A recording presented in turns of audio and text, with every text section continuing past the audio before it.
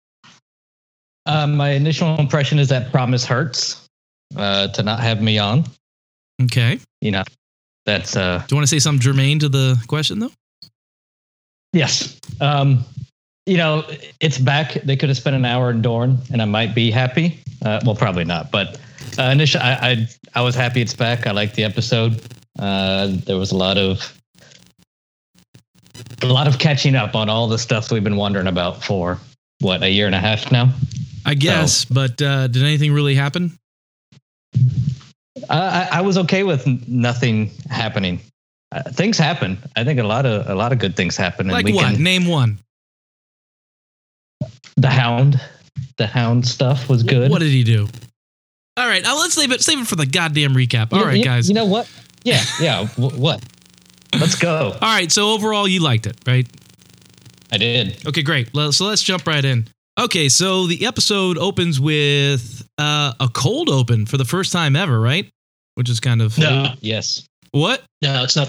It's not the first cold open. Was it the Hound from last season? I think so, and I think there was one other one because we were marked on this before. Yeah, you're probably right, but it was a little disconcerting to jump right into the episode. I did want to mention too that the previous song, first ep, the very first ep. Oh, the first step? Yeah, that's right, because the wall just went up, right? Okay, see, this is the kind of insight you guys pay the premium price you club members of Ashamed of Thrones pay for. Iron. Do we call them eps? Is that what the kids use these days? Yeah, we can't say episodes. That's too long. It takes way too long. Okay, got it. All right, you got all day? Yeah. So it starts with the cold open, and before that, I wanted to say that the previously on like little snippet thing was like artistically edited and put together. It wasn't like they just threw it together like some intern did it. They kind of like spent their time, and there was like some pretty fast cuts and some sound effects and stuff. I guess I appreciate it. Basically, like this is the stuff you need to know because we're going to talk about this stuff in the show, which I guess is spoilery. By the way, spoiler alert for this episode, we're going to be talking about Season 7, Episode 1. All right, so cold open. We're at the Twins. Walder Frey has got all the phrase for yet another feast. His excuse for having a feast so close to the time I guess he had a feast for when Jaime was there with the Lannister army was that now that they're wardens of the Riverlands, they're rich, and he's got big plans for what they're going to do with their house going forward. Wine gets passed out, and he promises, or he asks for a toast. And everybody drinks except for his wife, which he tells not to do it because he doesn't want to waste good wine on women. After ensuring that everyone has drank, which makes sense, yeah. After ensuring that everyone has drank this wine and the toast, he begins listing the atrocities of the Red Wedding. And predictably, one person starts coughing, then another, and then they all choke and everybody dies. Walder Frey removes his face, revealing that he is, Arya Stark all along. Arya Stark tells Walder's child wife that when people ask what happened here, tell them that winter came for House Frey. And she walks out smiling like a fucking little psycho. Basically, this is like Arya Stark if she would have went to Columbine and pulled off the massacre that those kids wanted to. So fucking terrible psycho. She's a real Dylan Klebold. Yep. Yeah. I like this, even though it was basically a repeat of last season. I mean, her killing Walder more or less last season, but I did just fuck the phrase. I mean, that and I think that she did really to take revenge on the phrase. Had to kill all the important ones. But the question I have now is, the phrase were pretty powerful and had what is that, Moat Cailin? Yeah, they have the tower, the twins. Yeah, they have the twins and they have Riverrun because they basically ousted Edmund Tully. Like Edmund Tully, yeah. Did she not release her fucking uncle from the dungeons? Because I remember that's a Riverrun, isn't it? Yeah, but it's all that's true. That's at another location, but Riverrun's you would think occupied by the Freys. So did she kill all the Freys or not?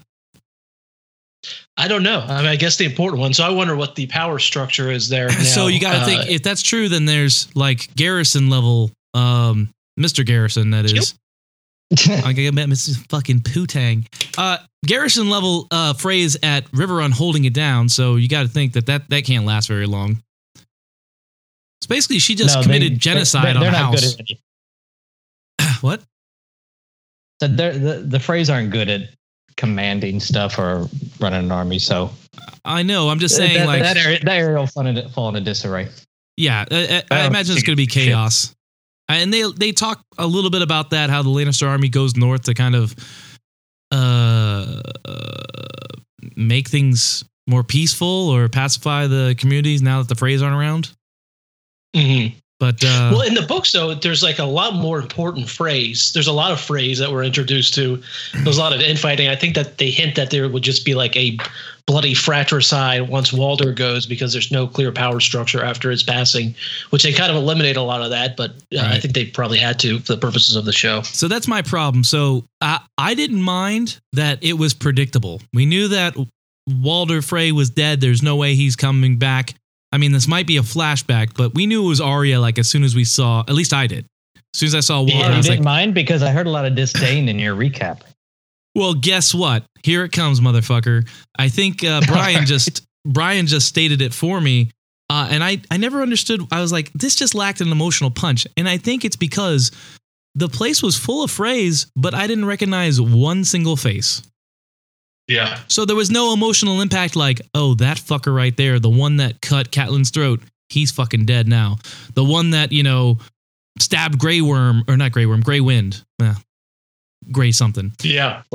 Like, I feel like you those needed goofy that. hats and look dirty. They all look the same. That's So. a terrible, you are a terrible human being. Yeah. Jermaine, that's all. I'm not even going to say what that is. Yeah. Just going to move on past.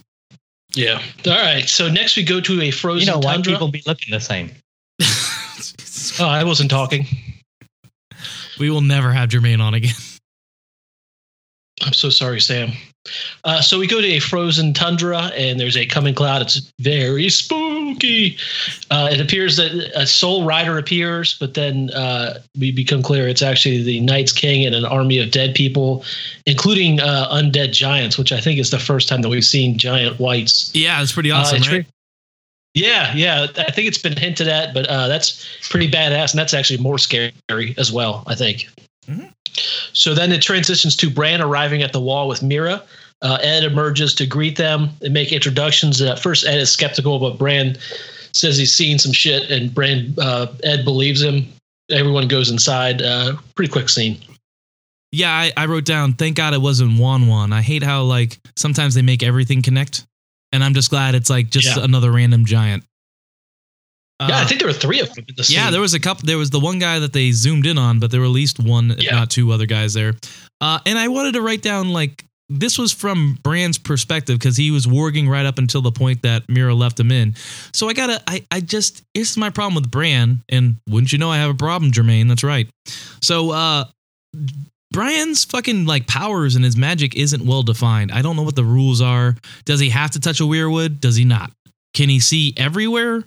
Or can he only see what the weirwood trees see? Because it doesn't appear that, like, we had no perspective of the vision. He can just see everything. Like, wait, was he doing it right then? Yeah, his eyes were all white when he arrived at the wall right before Dolores, the Knights, the Night Lord Commander of the Night's Watch, left him in. Right? Am I wrong, Brian? I'm not entirely sure. That explanation makes sense. No, his eyes were definitely white. Go ahead. We're gonna stop the podcast. Everybody get on the HBO Go. Oh no. No, but his eyes were. I'm pretty sure. Go ahead. Just watch it. I don't think after. he was.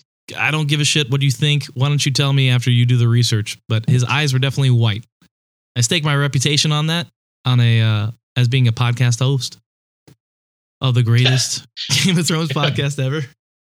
So what bothered me about this is it doesn't make a lot of sense that Bran and Mira are able to get to the wall so quickly when she's dragging him body behind on that cart. I mean, she's a fairly slight woman. It just seemed odd. Well, like, meanwhile, Benjen like carrying him on the horse, maybe, or like what? Yeah, but not that far. And they're well, at the end of season 6, they were inside of the wall though when Benjen left them. No, they were not inside the wall. Yes, they were. They were in sight of the wall. Oh, in sight. I got you. Okay. And so all of this is to say, I mean, I don't know how they could have done it better, but the timing of this whole thing kind of annoyed me. That the timing as far as how this scene appeared in the episode, or the fact that they just got there lickety split. How they just got there so fast, and they have such limitations. But then the undead army that can march forever is I don't know, weeks away. Because think about it moving forward, that army has to show up here, and I didn't think that we were going to get a lot of this in this season. So, I mean, I guess it had to be weeks or months until in the showtime before the army arrives for it to make any sense, or for there to be time for all these other battles to be sorted out. Yeah, I don't know either. I know I overheard something before the season started that they were talking to somebody on the production team, and people were bitching about how travel time isn't taken into account in the show, and how people just seem to teleport everywhere. And he says, well, if you had a problem with it before, this season's going to blow your fucking mind because people will just be Like they're gonna cut out all travel time. It's just gonna be like this person's in Dorne, and then we're gonna be at the wall. But yeah, I guess I think we've already established that they can just travel around the whole world. Yeah, no problem. Very short times. Yeah, but I mean, there's only so many episodes left, so I think you just have to let that go. Yeah, you're right. You're right, Jermaine. Yeah, you are right. I think, but you know, it did still feel a little weird. So I'll give you that. But let's. And Bran was war or whatever he was doing. His eyes were white when they showed up at the gate. Right. So you would assume but because. Good on you, Doug. Well, okay. So let's talk about it. Let's talk it through. So you would assume that he's seeing. That was his vision. It wasn't just, hey, we're an omniscient audience and we're seeing the Army of the Dead. It was, we're seeing Bran seeing this, the Army of the Dead. Yeah, because I mean, he has to be into some kind of animal or something, right? So he has. But that's what I'm asking you. I'm asking. That was my initial question: is what is Bran's fucking like deal? Because I feel like they don't define his powers. And once again, magic's magic, but I feel like if it's going to be believable, it just has to have rules and boundaries that you set up and you adhere to. Yeah. Aloha Mora levitates shit. We know that. Okay, great. You're not going to say like Aloha Mora and then, blow somebody up. It just wouldn't make sense. Anyway, that's a little Harry Potter action for you. I'm sure Brian appreciated that. Oh, I hated that. Yep. Okay. So moving on. So we get King Jon Snow. He's telling the same assembly from last season that elected him king, if there's such a thing, that he wants them all to mine dragonglass, and that everyone, including women, will begin training at arms. I guess Glover, that piece of crap, has a problem with that, and then Lady Mormont, the little girl, she's sassy. And says, I'm not going to sit here knitting while the dead come for us, and basically shames him again, which I had a problem with it because I felt like that was repetitive from the scene last season, but whatever. He also tells the wildlings that they are to man the abandoned castles along the wall. And the topic of what to do with the castles of the traitors that sided with the Boltons, that would be the Karstarks and the Umbers, what to do with their castles.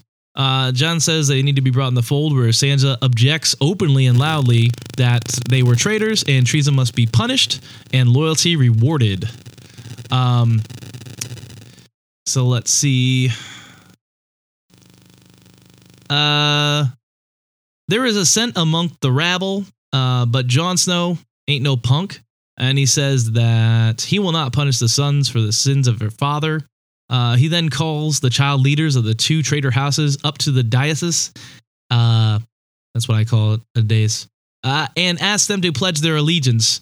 And they do to much applause. So my problem with this is Sansa, it looks like she's not wrong, but it seems like she's playing the Game of Thrones still. Whereas Jon's moved on. He's transcended all that bullshit and he's worried about, the Army of the Dead coming to kill people. And he just doesn't want. He's like, there's bigger things to worry about, right? Yeah. He's always the only one that's like, you guys don't understand impending doom's coming, so he's kind of over all the bullshit, whereas everybody else still holding on to that. And you get it, these are the people that were working with Bolt Ramsay and all that. But Jon ain't got time for that. He's like, let's do this. Ain't no one got time for that. This too is frustrating me because I don't understand what Sansa's motivation is. I think it's clear, or at least I didn't think, or I haven't sensed from her character that she wants to be in charge or anything. It more just seems like she's trying to argue with him because she thinks he's right, which you would think that someone who has grown as much as she has would realize that this is not an appropriate place to argue with one of the two parts of power, within the North. And Jon's the king of the North. It's not her place to argue in front of the men. She should be, speaking to them outside of this town hall or whatever. So I just don't get what her motivation is, and that was kind of frustrating to me. I would agree with that because it seems like she accepts him as king. She even like in the following scene or a scene after, she's like, "You're the king now. You need to do this." Like, okay, so you recognize that he's the king, but you're questioning him. I think it has more to do with the fact that she's been like basically a plaything tortured and raped, and basically just by not only Joffrey, who was a king, but also another major lord in Ramsay. So she's used to being like the plaything of the powerful lord who just sits there quietly and doesn't like speak up. I'm giving this a lot of, I guess I'm giving it a lot of, I don't know, leeway.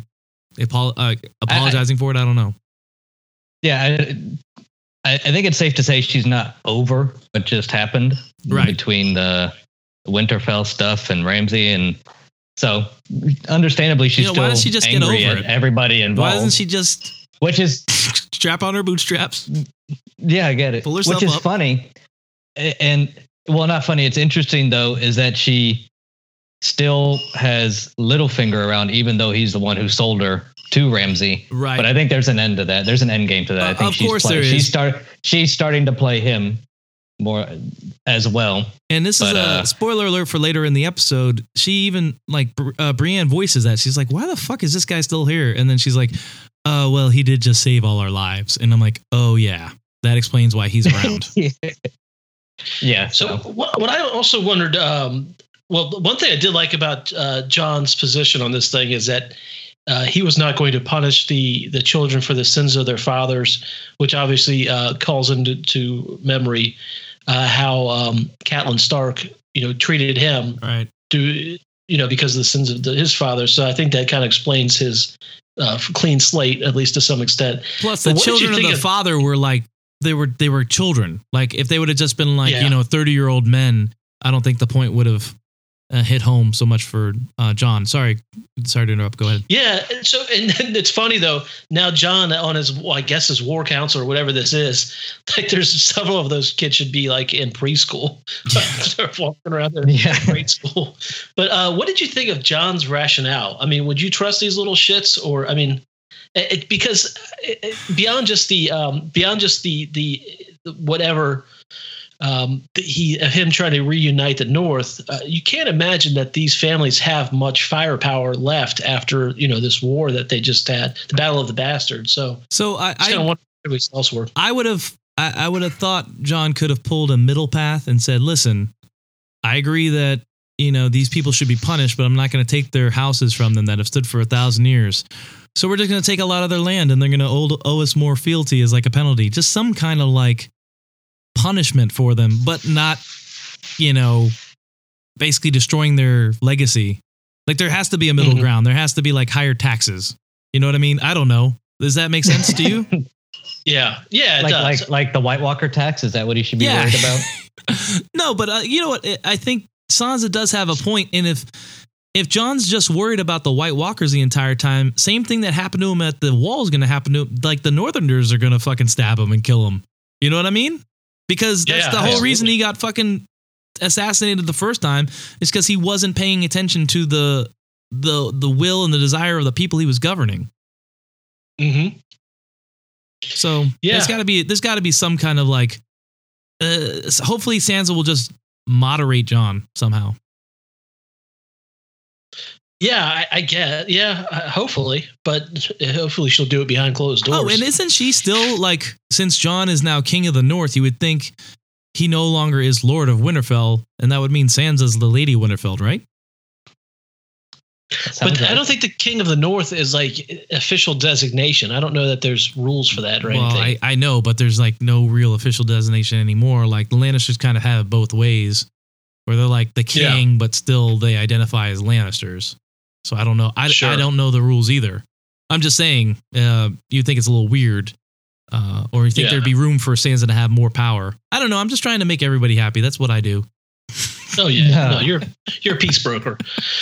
All right, so next we get a really cool shot of Winterfell from above, and I'm glad we saw that shot because I never really understood how the Godswood fitted in. It's huge. Yeah, so that was really cool, and that makes a lot more sense that you can go there, you're protected, and that sort of thing. And I thought that was really neat. So Jon and Sansa are arguing following this meeting where she got real sassy. Jon tells her not to question him in front of other people.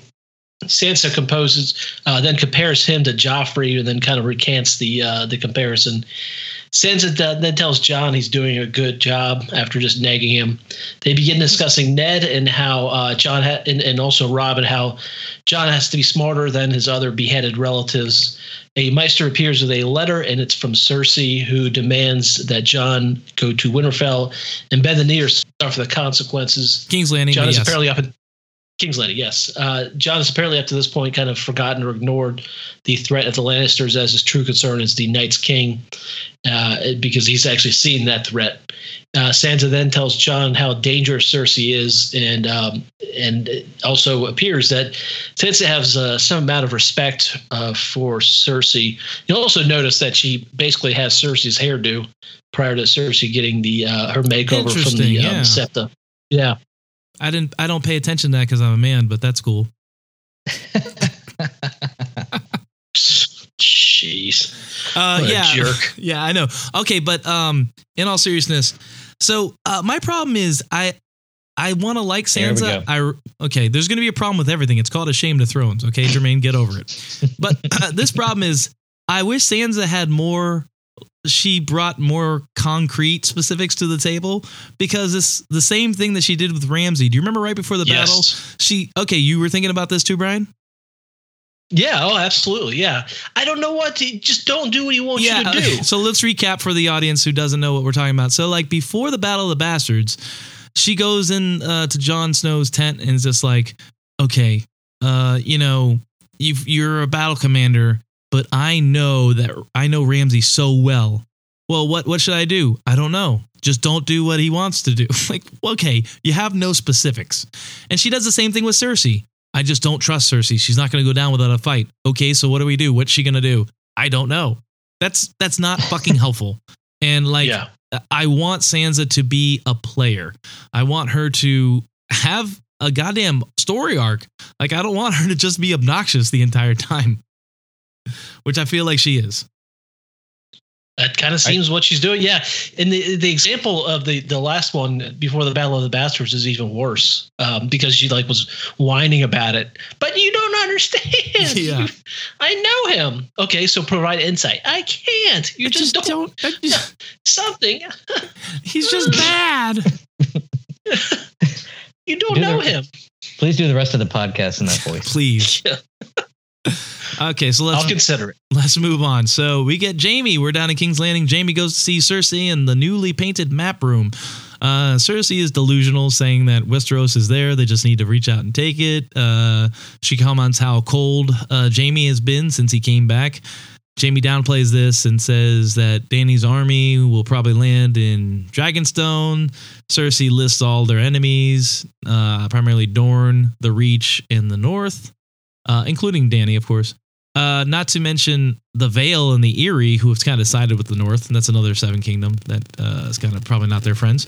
Jaime corrects her when she says that she's the queen of the Seven Kingdoms. He says 3 at best, which I loved. Yeah. Jaime also questions why they're building this dynasty since they are fucking childless now. And Jaime then uses this as a wedge to bring up Tommen and how they never talked about it. And Cersei immediately wants to change the subject and runs to go get some wine, which I thought was nice. Hell yeah. Yeah, I mean, just what you do. She says that her son, who commits suicide, betrayed her, I guess. They move on and they talk about needing alliances and allies since the Freys are now gone, which I guess news travels quickly. She says that she has a plan, and it is revealed that a fleet of, I'd say 1,000 ships pulls into King's Landing Harbor. Fuck. Jaime, really cool ships. Yeah, Jaime and Cersei go out to watch it happen, and Jaime says he can't believe that she would trust the Greyjoys. He says, he goes off on the Greyjoys. I love it. He's like, they're terrible. They're not good at anything. It's something along those lines. I can't remember. I should have wrote it down. But he says they'll backstab her just like the Freys. They have no loyalty. And Jaime asks, all they're good at is raping and pillaging. And she's like, that's not why they're here. They're here for a queen. So, and then she walks off, leaving Jaime with his dick in his hand. So I guess she's knows that Euron Greyjoy is coming with a marriage proposal. Yeah, Cersei seems to know a lot of things without having a master whisperer anymore. Well, Qyburn's kind of like the master whisperer, I guess. Saw a funny photo, and I actually just sent it to you, Doug, where somebody replaced the map with that map of like the play mat that children have that has the outline of the city in big plots. Yeah, that's pretty good. Yeah. Yeah, I have to share that one with all the fans. Where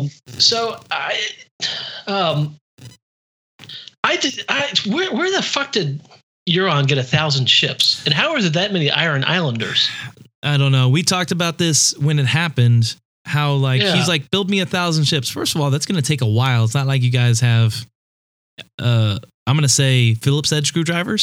So I don't know how you're building these fucking ships. Number two, the Iron Islands, from what we've seen of them, are treeless. I don't know where they're getting this wood.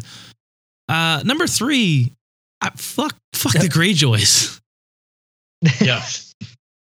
They are garbage people, like Jamie says. Yeah, they're bitter, angry people, I think is what he called them. Right. But and that's also I feel the Greyjoy thing, I feel the audience was kind of cheated in that they were not a real power in the show. Yeah. And then now all of a sudden they're strong enough, just the addition of them is strong enough for Dany to defeat all these other armies. Right. It kind of feels like a cheat. Doesn't that feel like a cheat? If somehow, and that's what it feels like, they're setting it up that way. Like somehow Cersei and Euron together are going to be strong enough to repel Dany with the Unsullied, the fucking Dothraki, Dorne, all dragons. Of Dorne, who has Dorne, as much as we hate the fucking Sand Snakes, they have an entire army. Their army has been untouched from the war. Then they have the Reach, who is the second wealthiest family to the Lannisters in the kingdom. Like, it's just overwhelming. This, if they and the Tyrells. That's what I'm saying. Did I say Martells? I meant Tyrells. Yeah, I meant Tyrells. Anyway, they are so overwhelmingly have the. That's what I mean. The Highguard and Tyrells. That's what we're talking about. They should just steamroll Cersei. So somehow that's not going to happen. We know this. So something crazy is going to happen. Well, yeah, we'll get to it, but we'll speculate about that. But as it stands right now, I agree with Brian 100%. This doesn't seem like it's going to be enough. Well, I think when they're in that map room, Jamie lays it out pretty clear, and Cersei is full on crazy conquer at this point. Mm-hmm. She doesn't give two shits. She just blew up the sept or whatever. So right. So she's delusional to the point of being suicidal. I get it. Yeah. And when the Greyjoys, or when Euron was rolling into the port, that was a pretty cool scene. I liked it a lot. The ships look awesome. I did like how they were black and gold. And they had, you know, let's say octopus stuff all over. Yeah. Big fan of the octopus, so I really liked it. Brian, anything else before we move on to the next scene, which is kind of a continuation? No, nothing else. All right, let's jump in. All right, so transition to the throne room, and Euron is telling us about his story. Apparently, Cersei sent for him. Euron wants to kill basically everyone. Jamie recounts how the Ironborn insurrection, which apparently Euron led, and then Euron went into exile after that. Apparently Jamie or Euron tells a story of how Jamie wrecked at the islands, which Euron thought was super cool. Even though he was killing his family. Yeah. Euron's a piece of shit. So Cersei brings up the lack of humility, which Euron says that the Lannisters aren't exactly humble, and then tells Cersei that he wants to marry her, and in exchange she'll provide his 1,000 ships, which will control all of the seas. And in the process, that also makes it dig at Jamie about his hand. Cersei declines the offer because Euron is not trustworthy, but then Euron promises to return with a gift, which I'm guessing we all think is Tyrion's head. So the first thing I have to say is, what the fuck was Euron Greyjoy wearing? He seemed like every effeminate British person who's been a rock star in the past like 20 years. Like, I'm talking like David Bowie and like Eddie Izzard or Russell Brand, only with a butch haircut. Like, his collar's hanging open, and he's got these like tassels hanging down. He's not wearing a crown. Like, he's a king of the Iron Islands. I don't know. Yeah, he should have his wood crown. Yeah, you would think. Sea stone crown. He doesn't need a crown. I think everybody this season is just wearing black because this is like the 10th character wearing black, and he's just the pirate Russell Brand.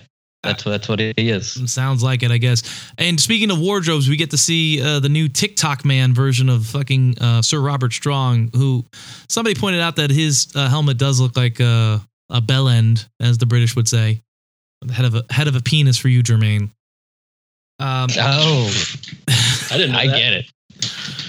But yeah, not as versed as some people are. Well, I did spend at least the glands of the penis. I did watch the British version of The Office, so I talked with a little bit of an accent. You know how you do for a little while there. But anyway, yeah. You're on holiday.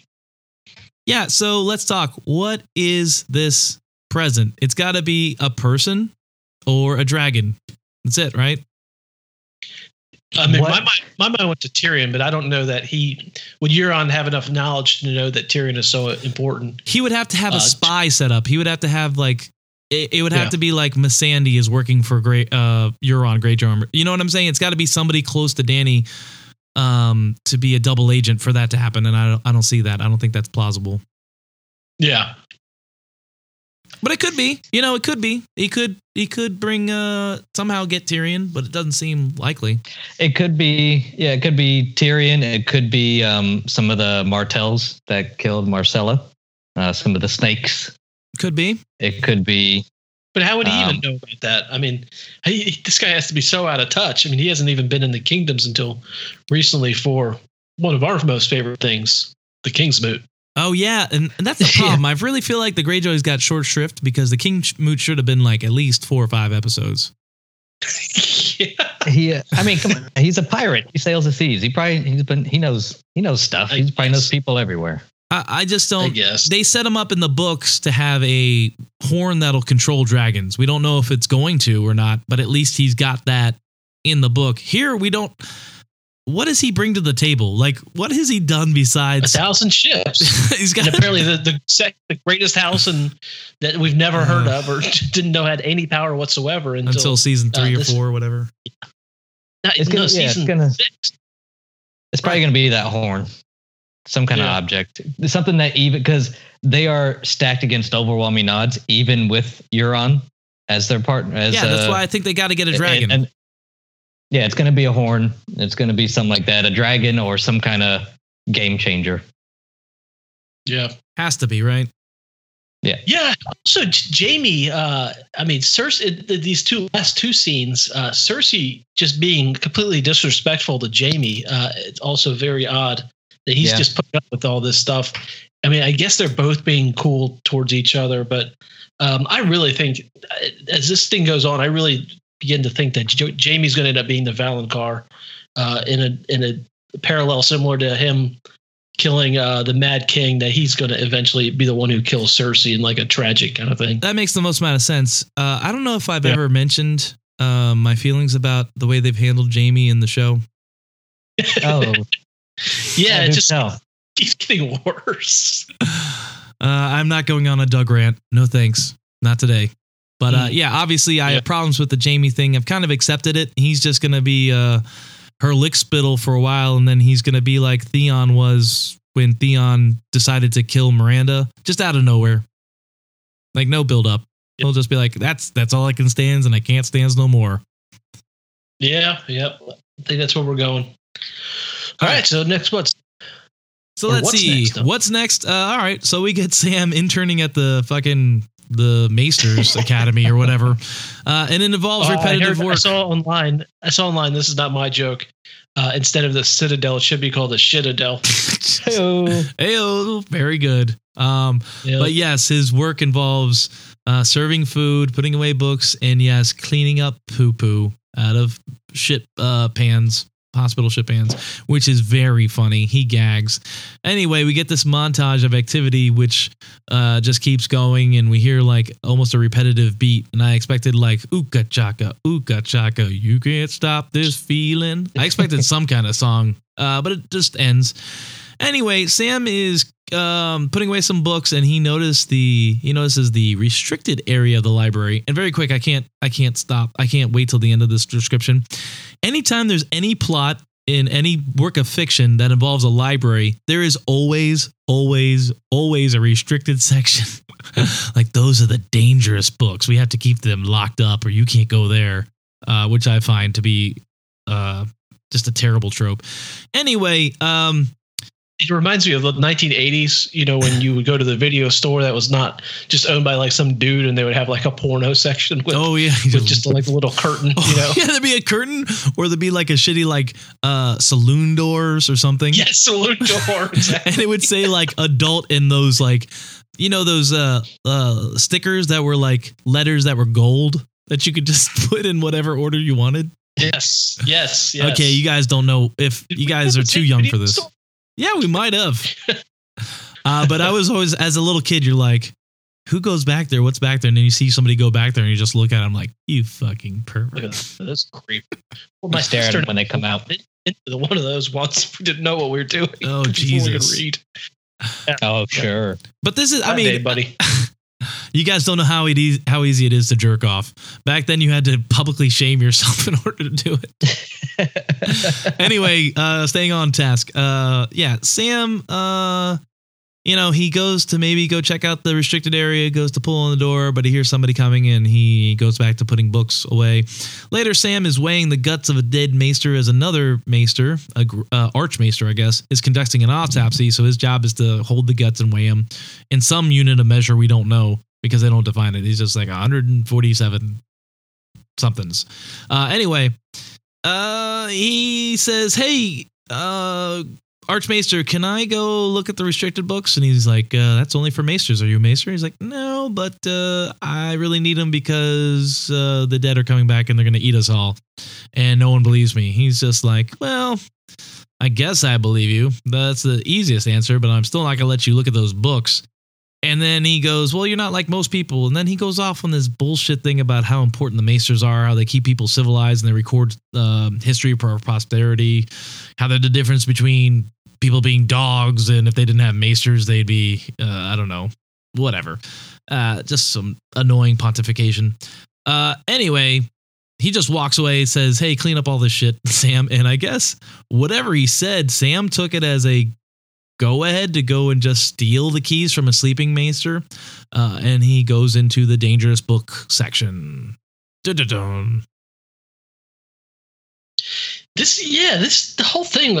First, I didn't like the whole piss and shit montage at first, but then I actually thought I read some stuff online. I did think it was actually a good way to show how Sam's life is basically just repetition of just awful, gross stuff. That's fine, and it's a montage too, and it makes time pass. I get all that. I didn't have that much of a problem with it. I just thought it wasn't too original. I think my reaction was more visceral than anything, and I love a good montage, especially when it involves repairing an automobile in the 1980s. Yeah, so I did not understand where this Meister's head was at, the one that he was talking to. Yeah, what? I don't understand what he. Yeah, what was he talking about, or what? How is that germane to what? I guess he's just telling Sam that no, you don't need to be worried, because there's the wall and the wall always stands. But I don't know that there has been within recent memory the undead army attacking the damn wall. So if this guy believes that John's seen these undead people, then he should be actually concerned and not just go, oh, the wall will do it. So it sets up this. I think what's going to happen is that Sam is going to go obtain all this knowledge and then get the boot from the Citadel for doing something and then head back north because he's already breaking the rules. He's already breaking the rules by up there in a reasonable amount of time. Right. It's just like Arya. You didn't think Arya was going to be there for the 20 years it takes to become an actual assassin. You knew she was not going to complete her training, and there's no way Sam completes his training either. So, yeah. So I think that's what it's setting up. But I didn't like that speech. I didn't like that guy so much. Whatever. It just didn't make any sense. Doug, go ahead. Yeah. Doug, you didn't make your Harry Potter connection yet? What? That guy's from Harry Potter. Come on. You mean the books? Because I don't watch those bullshit movies, motherfucker. You just read the books. I'm sorry. Is that Dusseldorf? What's the guy's name? Yes, Dusseldorf. No, dude, it happens here at the Citadel too. It's the White Walkers are out of sight, out of mind. It's like, yeah, I guess you're right, but nothing's going to happen. Is everybody other than Jon Snow's and whoever he can convince or who's seen them, everybody else just doesn't care. And his whole speech was, their books have been written about the Long Night. Books have been written about the Targaryens and the Doom of Valyria. Everything's been written. The wall still stands. So everybody assumes the wall is still going to stand. Right. This is setting up, we know as an audience member, they're saying the wall's still going to stand. Well, that means it's definitely coming down. There's no way it's not coming down. And they allude to it later too. I'd almost be surprised if that wasn't like the last scene of this season. Hey, are there Vegas bookies that'll take lines on this sort of thing? Probably not. Oh, jeez. But probably some British ones. Yeah. All right. Yeah. So let's see. Where do we go next? I think it's up to you, Brian. Is that right or not? Oh, did you discuss the Jorah reveal? That happens later when he talks to Gilly. Okay, got it. Okay, you're right. Spoiler alert, number 2. Yeah. We go back to Brienne and Pod, and they're sword fighting. Tormund approaches and hits on Brienne. Cut to Baelish and Sansa talking, and Baelish says that he wants Sansa to be happy and safe, which she says that or safe and secure, or something like that, which she says she is. But then Baelish asks why she isn't happy. But Brienne breaks up the party, and Baelish exits. Brienne questions why Baelish is still there, which Sansa says they need his men, which obviously he just helped them save everyone. And then Brienne wants to... what is that right here? Oh, Brienne remarks that he wants something, which Sansa says yes he does, or she knows, which I guess is her kind of playing the game. Exactly what he wants. And then she's smelled her finger. Him. I mean, oh God. No, bad Doug. No apologies. Anyway, I wrote here, Brienne. You get a treat. Brienne switch. Brienne is not likable, and I want her to be. Like, Tormund comes over and distracts her, and then Pod gets in a sword hit, and she just wrecks his ass. She pushes his ass over. That's kind of a dick move, getting mad at the kid. Yeah. Like, what is Brienne's role? Like, remember how she didn't have much of anything to do in season 5 that we just got done recapping? And I don't know if she did anything what did she do last season? She, she rescued, quote unquote, rescued Sansa by sstumbling upon her in the woods and killing those few dudes, right? But that was just one scene. She's also followed Sansa around and protected her. Like, remember when Sansa met Baelish at Old Town that set this whole thing up? She was there watching. I think she is basically just a bodyguard at this point. Yeah, that's not interesting. No, not really. It's a shame. I liked Brienne. But yeah, it will be interesting when Tormund finally gets after it. That's going to be interesting. I guess they're playing it up for laughs, but who knows if it'll ever happen. They are. Maybe instead of the wall falling, it'll be just that, and that's how the season ends. I'll be cool with that. Jericho. Oh. So yeah, it's I wonder where Brienne is going in the show. I don't know how. I don't know either. It's time for her to have any kind of big arc or anything left. They're not even setting up anything for her to do. Yeah, no, they aren't. I think she's just going to be a secondary character. I think she's just going to die. I think if you don't have anything going on, you're likely to bite it. Yeah, but the thing is, Doug, that now that it's basically fan fiction by D&D with some of George R.R. stuff thrown in there, I don't know that they have quite the anarchy kind of leanings where George R.R. Martin wants to underpin everyone. I think. Or destroy everything that you think. I guess we just don't know the extent to what they know. Like, how much do they know? Do they know every primary and secondary character, which I'd call Brienne a pretty strong secondary character? Do they know where they end up at the end of it? Or did they just, But does George even know that at this point? I don't know. I don't know what he told Dan and Dave. We won't know until, I guess, it's all over. That's what I was saying. I think that they're not necessarily on the plan that George has to just undermine all tropes in movies and do whatever is the most shocking thing or unexpected, where I think that they might have more kind of traditional make an audience happy leanings, which having Brienne alive by the end of the show, as a fan favorite, I think, and then having her get together with Tormund would be the direction they might take on their own. Could be, and that'd be fine.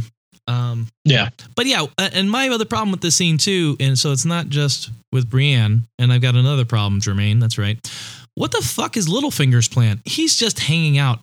We don't even see his machinations. Like, he's a master schemer, and maybe he's doing some other scheming, but it seems like his only play right now is to get Sansa to disagree with Jon and turn them against each other. And that's the only thing he's got going on. Yeah. On the surface, that's what it seems like, but it's Littlefinger, so there's something. I don't know that. He's got, I know it. You haven't read the book, so you don't know. That's right. I think Littlefinger's, usually when he's got a stew cooking, it's usually telegraphed fairly heavily. Right. And they've not telegraphed anything whatsoever for him right now. He could have dropped something on Sansa like, this needs to happen or else I might have to do something else. Like, you know what I mean? There was no telegraphing. Yeah, I'm pregnant and it's yours. It's your baby. Okay. Anything else to say about this? No, not here. Okay, that little psycho Arya is traveling on horseback, and she comes across a group of singing Lannister soldiers. And we get, I guess, the 4th or 5th song in universe, but I'll go off on this song in a little bit. And of course, I have problems with it, Jermaine. Anyway, They offer Arya some food. She reluctantly accepts. She's sizing up all the dudes and where their swords and weapons are, mentally preparing for an attack. But as she starts talking to them, she realizes that they're just normal, good people with normal lives. And they just happen to be employed by awful people, the Lannisters. And then it comes out that Arya is heading south. So she's not going back up to Winterfell to meet with her brother and sister, who I imagine that Walder Frey would probably know that they're there. So I guess she's going south, and they ask her why. And she says she's going to kill the queen. And there's a moment of tension, and then, somebody laughs, and there's relief as everybody takes it as a joke. I've never seen that before, so that's great. I thought this was a great scene. Oh, Jesus. I know you're going to be angry that tomato was on it, the singing tomato. The singing tomato, yeah. Yeah, I'm upset he had... Okay, go on. So Arya, obviously, she gets there and she accepts the food after trying to decline it 10 times. And the reason that she does that is because as soon as she eats, then there's guest rights and she's not supposed to kill. Oh, very them good. Did you come to that yourself? I'm serious. Did you come to that to yourself, or? Yeah, that was pretty obvious, I thought. I don't know. I feel like she's just okay. Go ahead. Sorry, go ahead. Yeah, I could specifically credit when somebody else says they had an idea, like the Citadel. I say I know somebody else. You asshole. Yeah. Okay. Great. So yes, yeah. So that was interesting to me that she's not willing to sink as low as the Freys, even in her quest for revenge, the people she just killed. Which that also does raise questions whether guest rights were implicated when she killed all of them earlier, but I guess not, because it's, whatever. Anyways, that's too far down the rabbit hole. But also, I thought it was good that it reminded Arya that not just because these people are fight for Lannisters doesn't mean that they're pieces of shit. And so I think that maybe helped her have a little bit more control or sense of what's important. Or I guess it's kind of, I think it stopped her from just being a murdering lunatic, which that's kind of fun, but at the same time, I don't think it's good for her as a character. I think that she should exercise judgment, discretion, and just executing everyone, because it did appear she was going to just murder all of them. Yep. And they're absolutely right. I mean, these guys seem like they're all fresh off the boat, and it's likely, you know what? Is that a racist term? Fresh off the boat? No. Yes, anyways. Please don't use it. Yeah. So it seems like they are rookies. They're fresh off the Concorde. All of these people are, or these soldiers were likely conscripts, where they didn't have a lot of control over it because the Lannisters have already run through so many other soldiers in these pointless battles that they're just taking with the young kids from farm towns, or who would ordinarily be working the fields to support the Lannister economy. So there's a lot going on in the scene. I thought it was really good. I didn't. So you're saying that they're decent people, meaning that they're dead to start the next episode. Arya kills all of them. Yeah. No, she won't. I don't think she will break guest rights. No, I think she'll move on. I think, Brian, so I agree with you 100% on the function. The function of the scene was to show that Arya's not the Terminator. She's not, even though she's capable of committing mass murder, she's not solely heartless.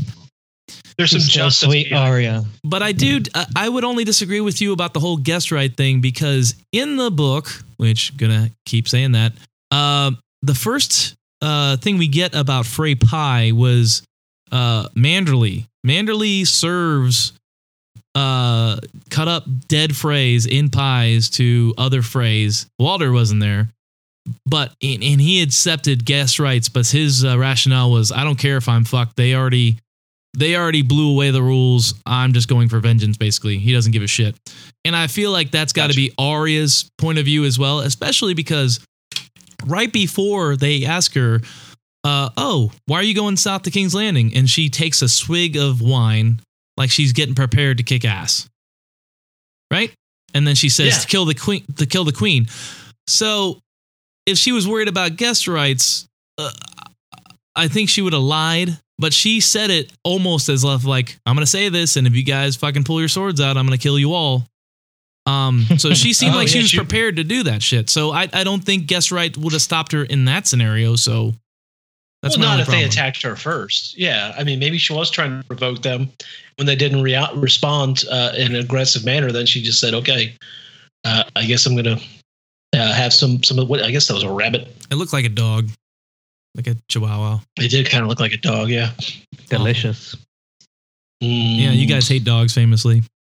All right, so let's see. Where do we go next? Well, did you have a problem with the fourth song being introduced? Oh, yes, I did. Thank you for bringing up another gripe. Why did you do that, Brian? Yes. So for the listener at home. Go in, dog. Go in. So let's do it. Okay, so let's hear the song that he was singing exists in the books. And it was written by a singer who was trying to get close to Shay. And he wrote the song as a form of blackmail to Tyrion. And he says, like, I'm going to sing this song and unless you give me all this shit. And the song is basically talking about how Tyrion has a secret lover. And the lyric that's in the show, which makes no sense in the show's universe, is the hands of gold are always cold, but a woman's hands are warm. Well, that is alluding to Tyrion's chain of office for being Hand of the King. Because in the books, the Hand of the King wears a golden chain, which is interlocking hands. And in the show, it's a weird pin with a dagger thing that sticks down. He gets another one from Dany. So the song makes no fucking sense in the show universe. And number two, what the fuck? Fuck you. Fuck that tomato face motherfucker. Yeah. Listen, I don't care. Okay, Coldplay was on the show. Fucking, what was it? Mastodon. Mastodon, right. Yeah. Neither of them had any speaking lines, so neither of them got a fucking SAG card. Meanwhile, this fucker says like, yeah, it's new. Go fuck yourself. Go fuck yourself. Fuck that guy. Fuck Eric Shanalong or whatever his name is. He'll be forgotten. Well, just be happy. Next episode, he's dead on the ground. So at least you'll get that. I had some creep vibes from one of the guys. Do you remember the one guy that looked a little slow who was like, this is blackberry wine. I made it myself. I was like, oh God, this is going to be like that slow guy from Leaving Las Vegas. It's not going to be good. He's got the rape eye. Yes, exactly. He has that like weird. I was always told you be good to strangers, they'll be good to you. And I was like, oh God, that sounds a little creepy. Yeah. Don't be a Doug has a real problem with being nice to other people. In Game of Thrones land, yes. All right, so we go to the Hound and the gang. It's the Doctors Without Borders on horses. They're having a fun conversation, giving each other the business. When the Hound, and primarily he's speaking to Thoros, become upon a cabin that seems deserted. Hound thinks it's a trap, and Thoros wants to leave. Hound then hilariously makes fun of Thoros's man bun toupee. Everyone enters the cabin and find a couple of dead bodies. And I thought this might be somebody from that we've seen before, which was later confirmed. I don't know about you guys. Yeah, it was in the previously on. Like, if you watch the previously on, they showed these people, and I was like, why are they showing them? And this is why. Yep. So the Hound and Beric discuss how they died. It looks like it was a murder-suicide, likely because they were starving. And if you recall, the Hound stole this family's last money after they offered to take him in and give him a job. But that was a long time ago. So the Hound and Beric discuss their friendship and how they met each other. Beric questions why the Lord of Light, or actually the Hound questions Beric as to why the Lord of Light continues to bring him back. He's just your average dude, which Beric doesn't have any good reason for why, which the Hound remarks, of course, that, that they following this god, but they don't have any idea what they're actually doing or why they're doing it. So then Thoros calls Clegane over to the fire and tells him to look at the fire.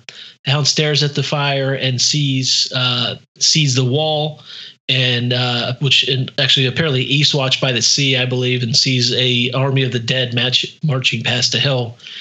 Beric then approaches and says, "Do you believe me now?" And that we're here for a reason. Thoros begins hearing, and then that scene kind of ends, and then we see Thoros asleep on the floor. He awakes hearing noises, goes outside to see Clegane is burying the dead, and then Thoros begins pitching in, and now it's absolutely apparent that it's the family that was seen in the previews, and Clegane says that he didn't really know them, but he knew of them. So it's a good scene, I thought. I thought Clegane now, but what wasn't clear to me, Doug, in German. Is Clegane seeing like something magical, or does he have some kind of power, or is he just kind of I don't know, horning in on somebody else's power? Don't know, dude. This whole. I think he's my favorite character in the whole show. Just everything throughout every season, and the whole face in the fire. I think it was for a reason. This is all playing into it.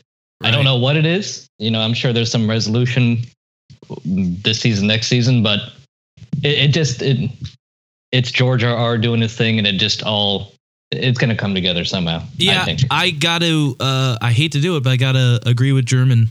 I think right before in the scene, Clegane goes, "It's just my luck to be stuck with idiots who worship fire." And I thought right before that, I was like, this guy's like, he doesn't want to hear about fire. Yeah. So, but it makes sense.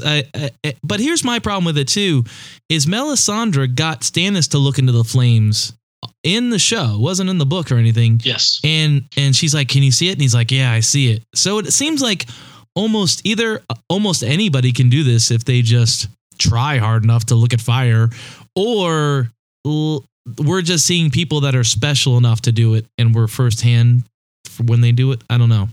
Like, it's not very clear, right? Yeah, I mean, it could be like the priests, like Melisandre and Thoros can help people look in the fire and then make them see something. Who knows? If it's nefarious, or it's just it is what it is. They see genuine. He's like, I don't know why I keep coming back. I don't get it, and Thoros doesn't get it. But you look in the fire and you can see something, so it means. But overall, there's something bigger going on. I love the acting. I love the amount of shit talk that was here. I thought it was genuinely funny, and it seemed awesome. You're not fooling anyone, you dumb bald cunt. Oh God! And I wrote down. I don't use that enough. You dumb bald cunt. I wrote down the worst thing a man can do when he's balding is grow his hair long, and I've seen it a million times, and it's awful. Like balding men with long dreads, or anything. It's just. Ugh, it's awful. Just don't do it. Shave your head.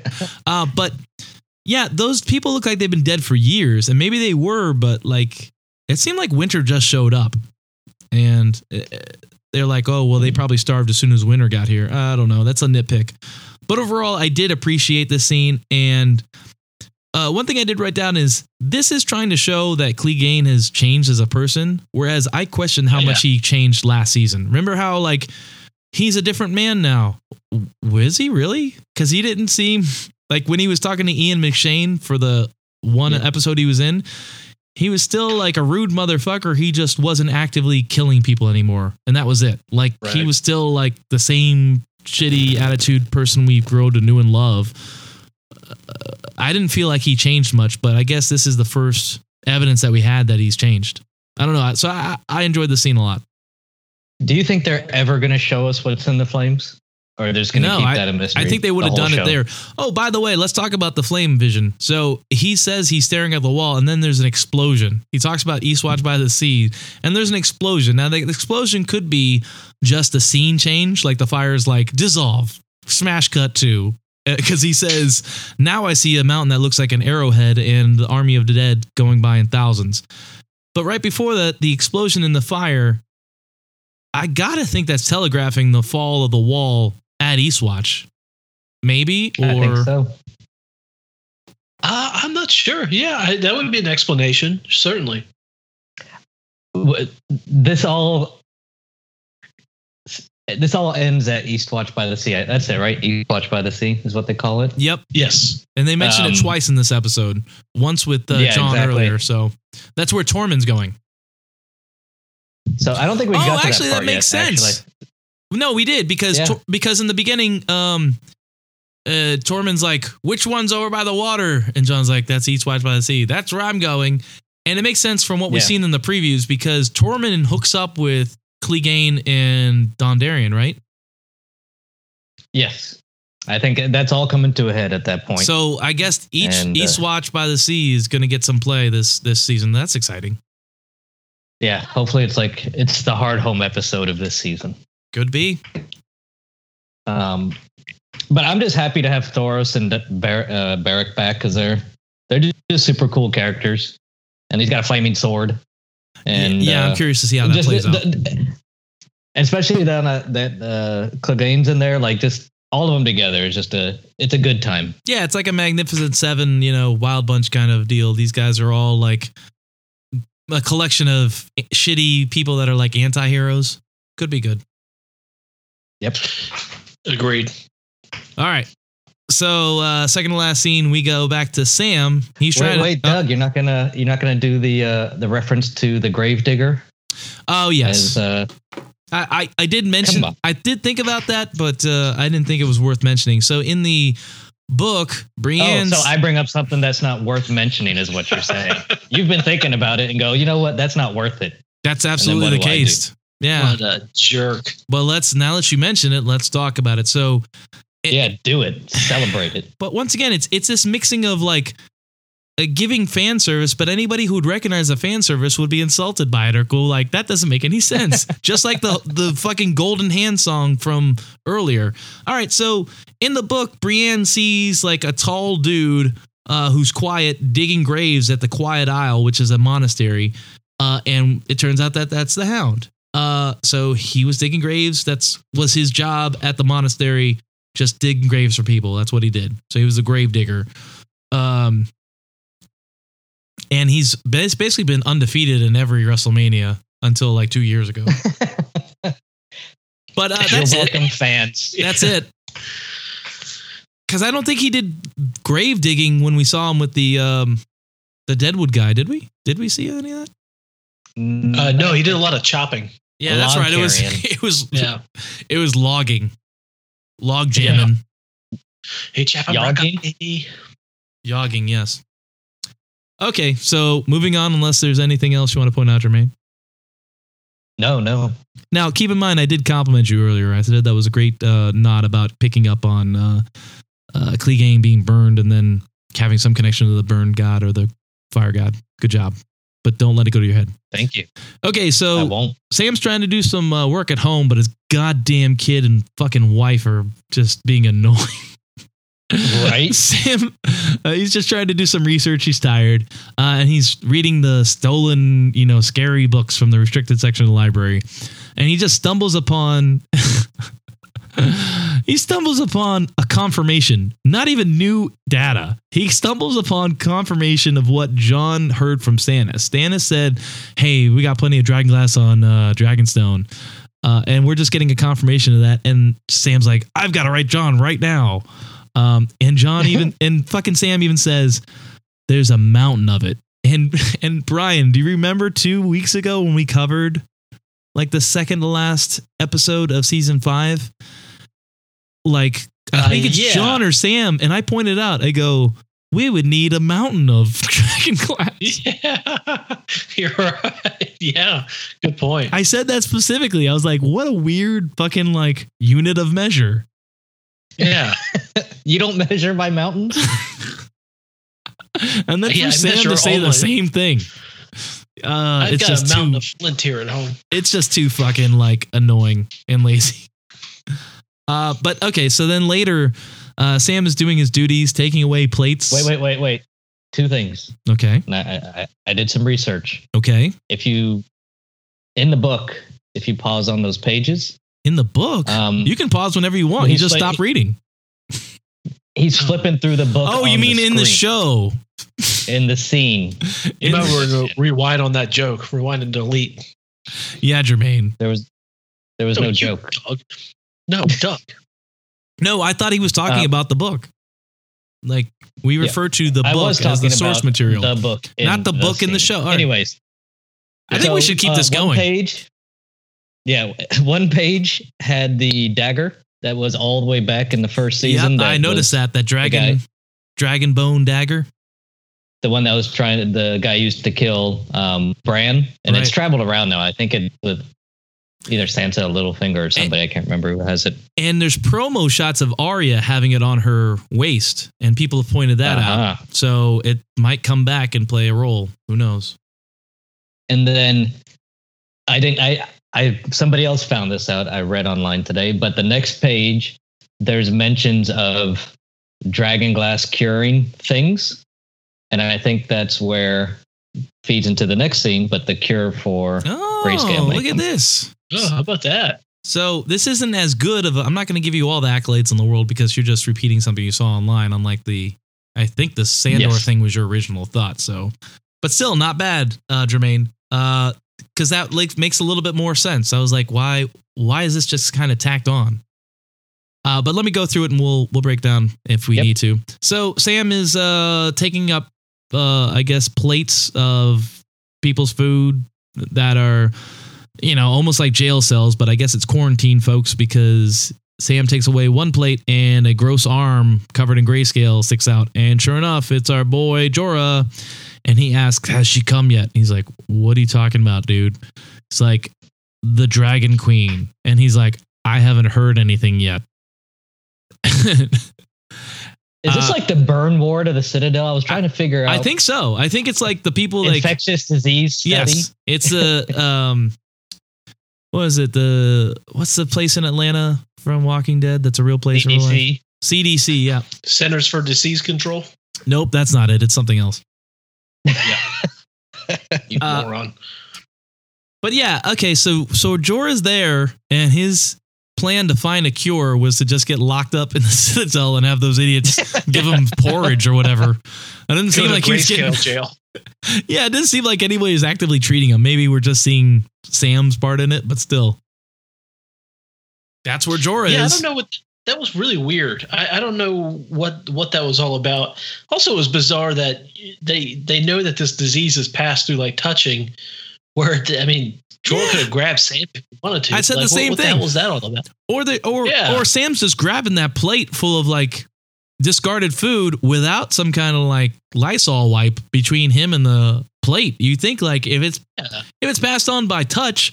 Maybe touching like a rail. You ever touch a rail in a New York City subway? Jesus Christ.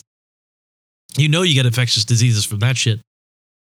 But, yeah. Oh, absolutely. I don't know. There should be some kind of a scene. Maybe throw the plate. Full on grayscale to like give it to somebody. I don't know. We don't know what the rules are about this shit either. So who knows? Yeah. Well, it's also typically before diseases are understood, people are a lot more scared of the disease than they need to be. Like if you recall AIDS, people thought it could be passed through touching. You would think that they'd just be terrified of this thing and not, have them like in a cage and just throw food down into the cage. Like I guess say you want to cage up diseased people.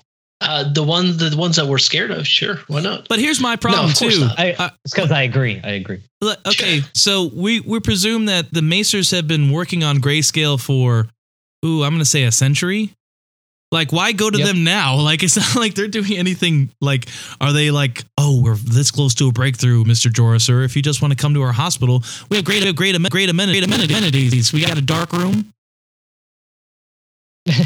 And we can lock you up. And we got porridge. No yard time. We got porridge that looks like shit and shit that looks like porridge. Yeah. Some days we don't know which one is which. So, that was weird. Also, what the fuck is Gilly doing there? They made a whole point of how the Citadel does not allow women, and then she's inexplicably there. But she's not in the. I don't know where Sam is. It looks like he has an off-campus apartment. Although they showed the lighthouse, but the lighthouse is not where the Citadel or the Macers learn. I think it's just the lighthouse. But it seemed like he did have off-campus housing. Well, I guess that's the explanation, but you wouldn't think they allow him to continue to be a maester if he's broken his vows of chastity. So I don't know. I don't know. This seems weird. Brings up questions, and there was no explanation for it. And they spent so much time before on this dumb storyline of him taking her to his dad's and how they were going to pretend that he was his wife and just all this other stuff. Then to just kind of abandon it and just say, "No, here they are now." Seemed odd to me. Need more Sam story. Well, you know what? That's a good point, Jermaine. So I'm very glad that I don't know what's going on with it whatsoever. All right, so I've got some like fan fiction shit going now. So after Jermaine said that Dragonglass might cure Grayscale, so here we go. Sam cures Jorah, and then Sam's dad comes to town, and Sam gives Jorah the sword, and Jorah beats him up in like a Revenge of the Nerds. He was good to the jock guy, and then the jock's gonna beat up the nerds' enemies. I don't know. That's the first draft. Don't they know Nerds is cool? Nerds is cool now. Yeah. All right. Anything else to say about Sam and Swilly? No. Nope. All right, take us home. All right. So next we go to Danny and the crew on a boat with dragons flying around. Very cool shot. They arrive in Westeros, apparently at Dragonstone. They make land, and Danny dramatically touches the sand, as is overplayed trope, in my opinion. So the crew approaches the gate and open it. Apparently there's no guards there. It's not locked. They discover it's been abandoned. Danny quietly walks through and makes her way through some really good shots as well. Kind of the path up there was really interesting looking. Eventually Danny finds that cool table that we talked about after a while, or several seasons ago, where previously Stannis was at a Dragonstone. After, I guess, quite a long silent tour, Danny turns to Tyrion and says, "Let's get this party started." Yeah. And then they play Black Eyed Peas, "Let's Get Retarded." Yeah, the original version. Yeah, not the cleaned up version. Mm-hmm. So I felt this lacked emotional impact, and I felt like this was supposed to be my Yas Khaleesi moment, and it just wasn't. Yes. I was just like, this is supposed to happen. Yep. Like, I'm not going to congratulate you for graduating high school. This is what you're supposed to do. You're supposed to be here. Yeah, and this also feeds into the whole thing where we had a lot of problems as the series went on, where they kind of gave Danny bullshit Yas Khaleesi moments that just were stupid or they'd been repeated before.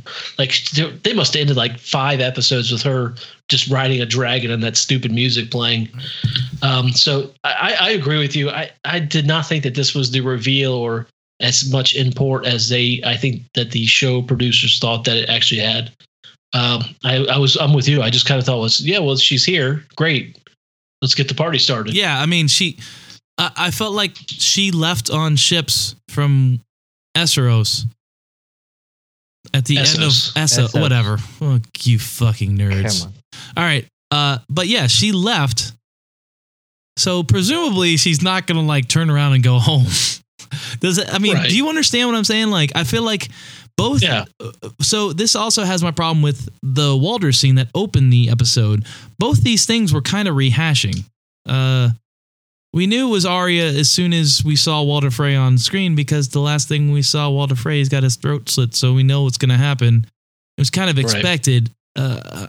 And then here, Dany had already left with all their ships. I don't know. This didn't do anything. Like, this is just like, okay, yeah, this is the same situation she's coming to Westeros. Okay, she's in Westeros. You haven't progressed. It's supposed to be muted. It's supposed to be somber. It's supposed to be, and it's supposed to be impactful, which it's fucking not. That's the problem. Emotionally impactful, at least for me and Brian. I don't know about you, Jermaine. Did your Khaleesi muscles clench up? I'm dead inside, so I don't have any emotion. It's true. Yeah, and they in the after the scenes, D&D discussed how they purposely didn't have anyone speak because they thought it would carry more weight if they were quiet throughout the whole thing. They were just high. They were all coked up and like, I can't think of what to say. Yeah, but I don't know. It just didn't do it for me. I will say people enjoyed it, but not me. I will say Dragonstone's fucking cool. Like when you get, I mean, Stannis was there and you just heard Dragonstone. Like it was about nothing ever happened, but now you see it. Like the whole walk up and all the dragon art and the carvings. Well, I feel like it's cool now. Yeah, I feel like that's not the same Dragonstone Stannis was in. Like Brian said, they have money now. Yeah. Could be. The only thing I think they just spent most of the time in the map room in Dragonstone. I don't think they actually showed. We didn't see the throne room, the weird throne room with that like stone chair. That looks a lot like the Marine throne room, only dark. Yeah, so we got it in, but now at least we get to see all of it, and it was really cool. Yeah, it would have been cooler if we would have seen it earlier, but budgetary concerns, I guess. Whatever. Yeah, I would have also liked to seen Dany arrive with her entire entourage, including the Tyrells or the Greyjoys. The Greyjoys, the Tyrells, the Sand Skanks. Like, just like if they're gonna be along for the ride, just like show them. I don't know. Sounds like you wanted a dance party with everybody. Exactly, you wanted a dance party. You wanted the Ewoks dancing at the end of the movie. That's all. You wanted everything. Jub. It's all he ever wants. Yeah. So overall, my opinion now. How do I put this into a number? So I could give it a percentage, but that's not what we do here. So it's a 5-point scale and a 0.5 increments. I'm going to go ahead and give it a 4. I think I was taken by the hype and I expected at least something more epic this opening episode, although I should have not, because it's episode 1 for a season and they have to set the table. But I still feel like it didn't hit as hard as it could have. But a lot of good scenes. I give it 4 hot dogs out of 5 hot dogs. And my criticism is the same. If we weren't so thirsty for this thing, I think we may have panned it.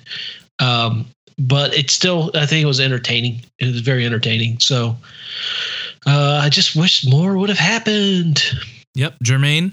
I also give it a 4 out of 5. This is crazy. I don't think we've ever had a unanimous rating. Yeah, I liked it, man. Everybody I had questions about or what was going on, it showed. Made some connections of people like the Jorah Sam connection. You're like, whoa, that was pretty cool. See, that just flew right by me. I didn't notice a connection at all. But now that you said it, I guess it makes sense. Seeing it again obviously was good, but I think they've learned. Hopefully, I won't say they've learned. There wasn't really a wasted scene in this episode. There wasn't garbage. But there was wasted because they were just repeated a lot of things that we already knew. I mean, that nothing of real substance happened. I mean, all the Freys are dead. Walder Frey was dead. Who gives a fuck? Walder Frey was dead. You would think the Freys would. Was dead. I mean, the best case scenario is they devolve into a civil war because they all hate each other and they're vying for power. So, everybody's angry at each other, but there's not I don't feel like we're a step closer to a big battle between all the families in Westeros. Daenerys is on Westeros with everybody. But she was already going to be there. Yeah, I mean, maybe they took a half step forward. She was on her way at the end of last season for sure. And now she's there. Great. I guess. And now she's going to get ready to leave. And then she's going to put on her shoes. She'll be here. They're going to do Marine again. She's going to be in Dragonstone for 7 episodes. No, the next she definitely will be in. Be her redecorating and fixing up the Dragonstone. Should I put those red banners there? The fight. Yep. Yeah. I do think they're going to be. I agree. It's good, guys. Jermaine is giving me shit for criticizing this show, but I criticize it because I love the story and I think this is great television. I really do. I just think it could be slightly better. But that being said, like I said, 4 out of 5 stars. That's if I were to convert that to a percentage, I don't know what it would be, but that's. They don't make those kinds of numbers, I don't think. I don't think they've invented a calculator for it. But this is the reason this is like the behind dark matter. Yeah. Same kind of thing. Yeah, who can understand quantum physics? You just can't. All right, we're rambling. Yeah, we're rambling, guys. But thank you for sticking with us. The audio quality was terrible this week. It'll be back. I've got my computer, I think, in 2 days, and then I'll be back to the normal silky, smooth sounds of my complaining. And I guess we'll have Jermaine back on at some point. I don't know if my loins can handle it. Yep. Yeah, that bass. All right, guys. Thank you. And thanks for rating and reviewing us on iTunes. We shot up like a rocket, so we're now number 1 if you search Game of Thrones. Go ahead and do it. I dare you. Hell yeah. And we'll be back next week. See you guys next Tuesday. Take care. Adios.